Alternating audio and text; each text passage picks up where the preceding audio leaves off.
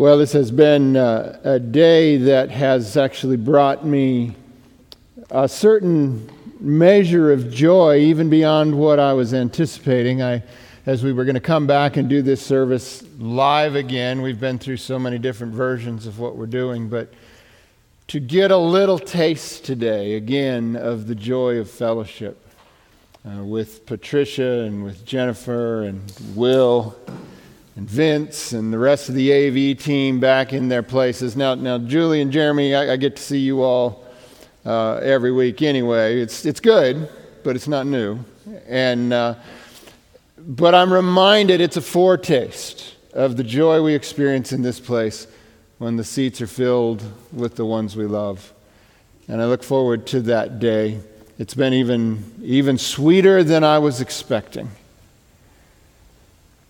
And so as we gather here today, and as you gather where you are today, we still feel some of that separation. But I want to come today with an encouraging word.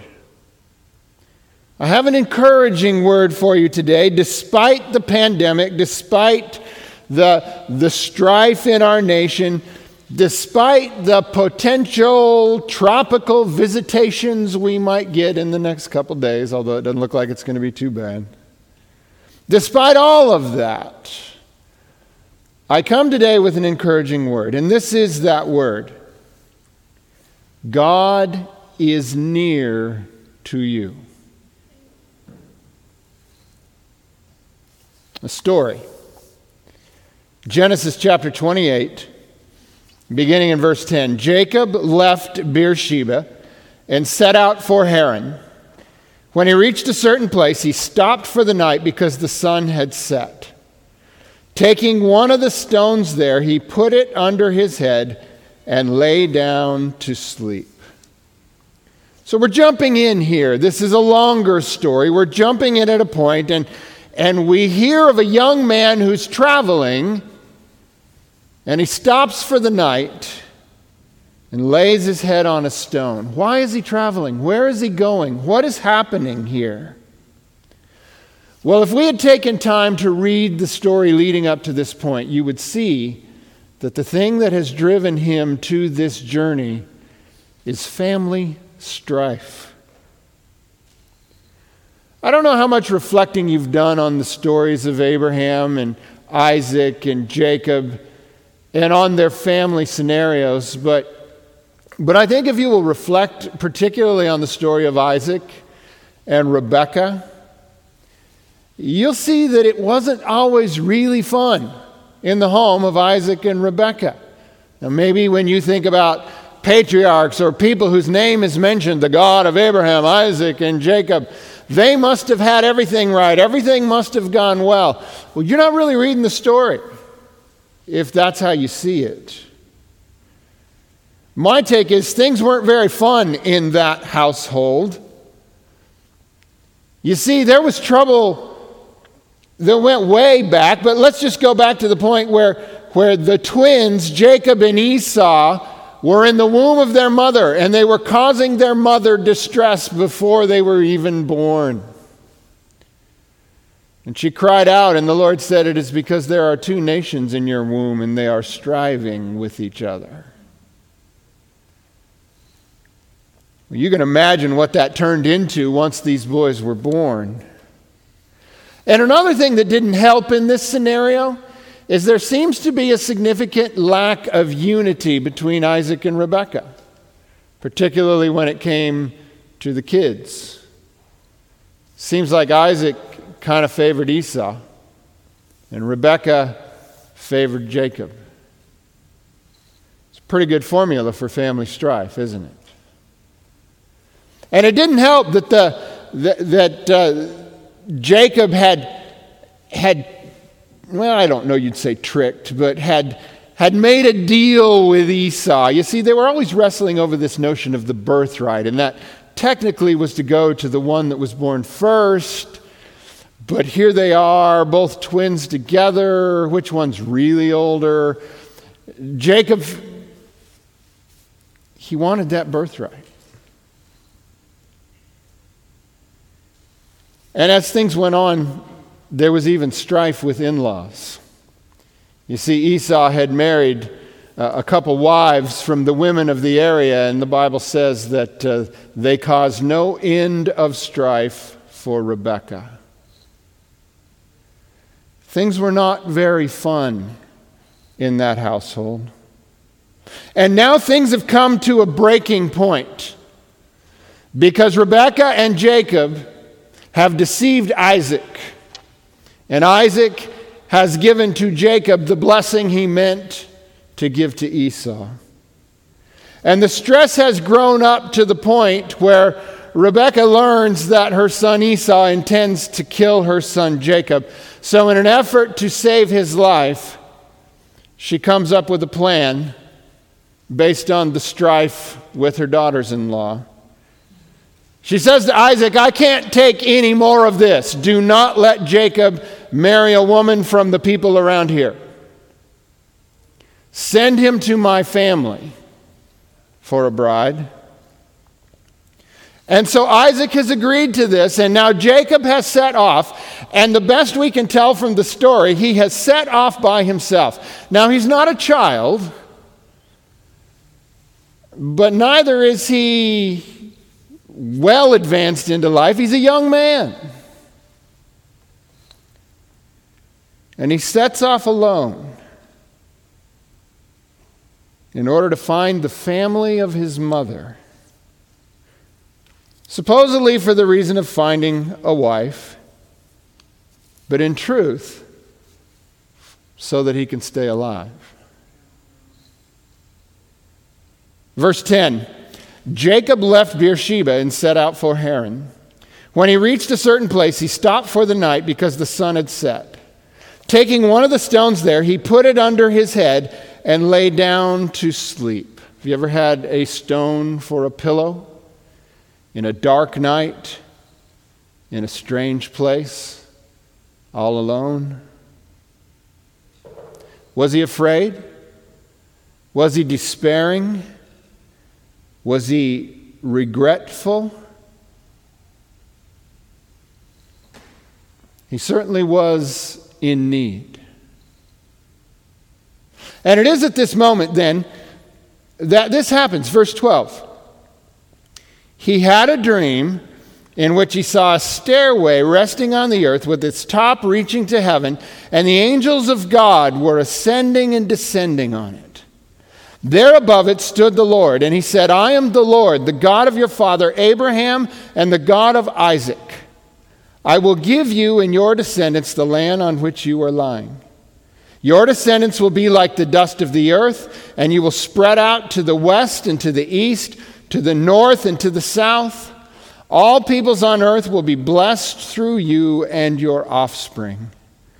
I am with you and will watch over you wherever you go, and I will bring you back to this land. I will not leave you until I have done what I have promised. What an amazing vision to see. Now, I want to break down some of the language here, and I want particularly for you to notice this first part. He says, I am the Lord, the God of your father Abraham and the God of Isaac. This is a very important concept here, and it's an important concept in the life of every young man and every young woman on this earth. Because as you start out, as a child, you know of God as the God of my parents. And he is taught to you kind of from that context. This is the God we believe in. And the children say, oh, this is the God of my parents. So now God is revealing himself to Jacob. And he says, I'm the God of Abraham, I'm the God of Isaac. But he's also saying, and I'm ready to be the God of you, if you're ready to choose me to be your God. And I believe that this is an event that happens in the life of every young person. It has to happen. And if it doesn't happen, if you never reach that point where you have that personal encounter with God, where it's no longer enough for God to be the God of mom and dad, Now he's got to become the God of me. It's not enough for God to be the God of my Grandpa Glenn and my dad Gary, or my Grandma Blanche and my mom Rachel. Not enough. There has to come a time in your life where he becomes the God of your life. And this is the moment for Jacob. God reveals himself. And he makes promises. Starting in verse 13 at the end, he says, I will give you and your descendants the land on which you are lying. The first part of the promise, this land will be for you. Verse 14, your descendants will be like dust of the earth, and you will spread out to the west and the east and the north and the south. Your descendants will be many. Next promise, all peoples on earth will be blessed through you and your offspring. Now, this is one that was hard to understand, and often the promises of God are a little hard to understand in our lives. But he's talking about Jesus here. That through your line, the Savior of the world will come. Then 15, I am with you and will watch over you wherever you go, and I will bring you back to this land. What he's saying is, I will be near to you always. And then finally, I will not leave you until I have done what I have promised you. God will keep his promise. What do you suppose the impact of this dream was on this scared, lonely, deceiving boy? Verse 16, when Jacob awoke from his sleep, he thought, surely the Lord is in this place, and I was not aware of it. He was afraid and said, how awesome is this place? This is none other than the house of God. This is the gate of heaven. Now, one of the interesting things here is Jacob's theology needs a little work. But here's how God works. He works with us where we are. And Jacob has had this powerful experience, and it has awakened something in him because he was unaware that God was near. Are you bringing that question back on yourself? Are you ever unaware that God is near? This is an issue that David would wrestle with in Psalm 139 when he would talk about, where can I go to flee from your spirit? If I go here, you're there. If I go there, you're there. You're there. You're everywhere. Remember the words of Jesus? I am with you always, even to the end of the age. Do you live in that awareness that God is near? Verse 18, early the next morning, Jacob took the stone he had placed under his head and set it up as a pillar and poured oil on top of it. He called that place Bethel, though the city used to be called Luz. Now, why did he call it Bethel? Well, Bethel in Hebrew means house of God. And so he set it up there, and he called the place Bethel. And you know what? The people that lived around there, they didn't care what he called it. They kept calling it Luz for a really long time. But this is how it goes with the promises of God. It may not look like it's going where it needs to go. It's ridiculous to call the place Bethel. You're not even in charge here. But one day that place was called Bethel, because God kept his promises to Jacob.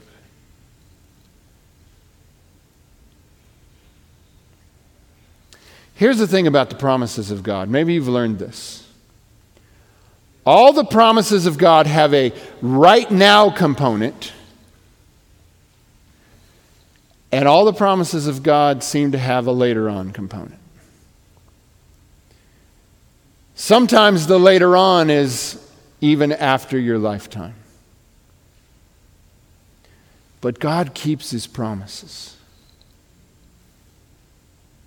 Verse 20, then Jacob made a vow saying, if God will be with me and will watch over me on this journey I am taking and will give me food to eat and clothes to wear so that I return safely to my father's household, then the Lord will be my God. And what would the saying become? Not just the God of Abraham and Isaac, but the God of Abraham, Isaac, and Jacob.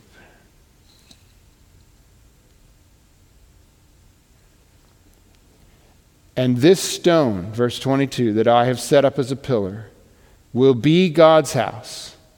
And all that you give me, I will give you a tenth. Jacob's saying, if this is what the Lord has promised me, He will be my God. So let me ask you this. What has God promised you? And as you reflect on what God has promised you and on what God has already delivered in your life, the right now part of the promise, not just the yet to be part. When you reflect on what God has promised you and what He has delivered in your life, is it enough that He deserves your praise? Has He earned the right to be your God? It's kind of a funny way to say that, isn't it?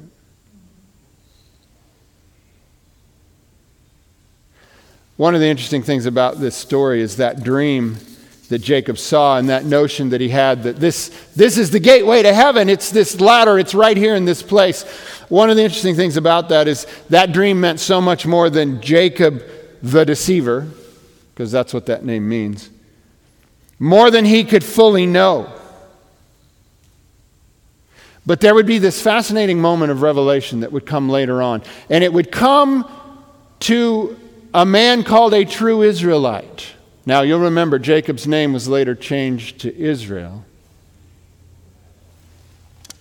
There would be a greater revelation of what was taking place there. And it takes place in John chapter 1, verse 47. I'll read it to you. It says, when Jesus saw Nathanael approaching, he said of him, here truly is an Israelite in whom there is no deceit. Here is a non-Jacob. Isn't that interesting? How do you know me? Nathanael asked. Jesus answered, I saw you while you were still under the fig tree before Philip called you. Then Nathanael declared, and we've talked about this before, why do some people just get it? And some of us, it takes so long. Then Nathanael declared, Rabbi, you are the Son of God. You are the King of Israel. Now listen to these two verses. This is amazing. Jesus said, you believe because I told you I saw you under the fig tree. You will see greater things than that.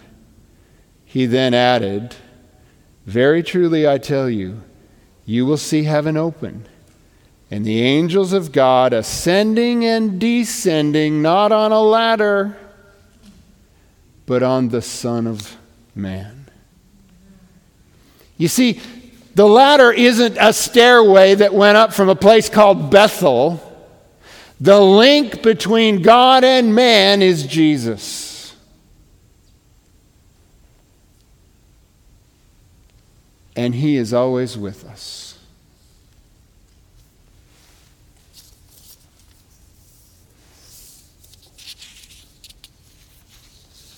The real Bethel,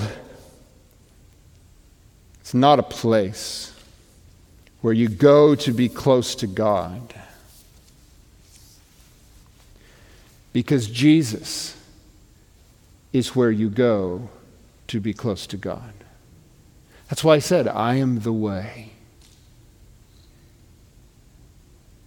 Jesus is that ladder that forever connects us to the Father. And because of that, God is near. So I say, take heart. Be courageous. I really appreciated the words of Todd Chobatar earlier and the verses that he read to us. And I just want to read those to you again. Psalm 16, verse 8. I keep my eyes always on the Lord. With him at my right hand, I will not be shaken. Is he sometimes at our right hand, or is he always there? He is always near. Isaiah 41:13. For I am the Lord your God, who takes hold of your right hand and says to you, do not fear, I will help you. God is near. John 14:27. Peace I leave with you. My peace I give you. I do not give to you as the world gives. Do not let your hearts be troubled, and do not be afraid. To these words, I want to add this admonition. Isaiah 55, verses 6 and 7. It says this: Seek the Lord while he may be found. Call on him while he is near. Let the wicked forsake their ways, and the unrighteous their thoughts. Let them turn to the Lord, and he will have mercy on them, and to our God, for he will freely pardon. So here's what I want you to take away from this today. First, God is near. Jesus is the ladder that connects us.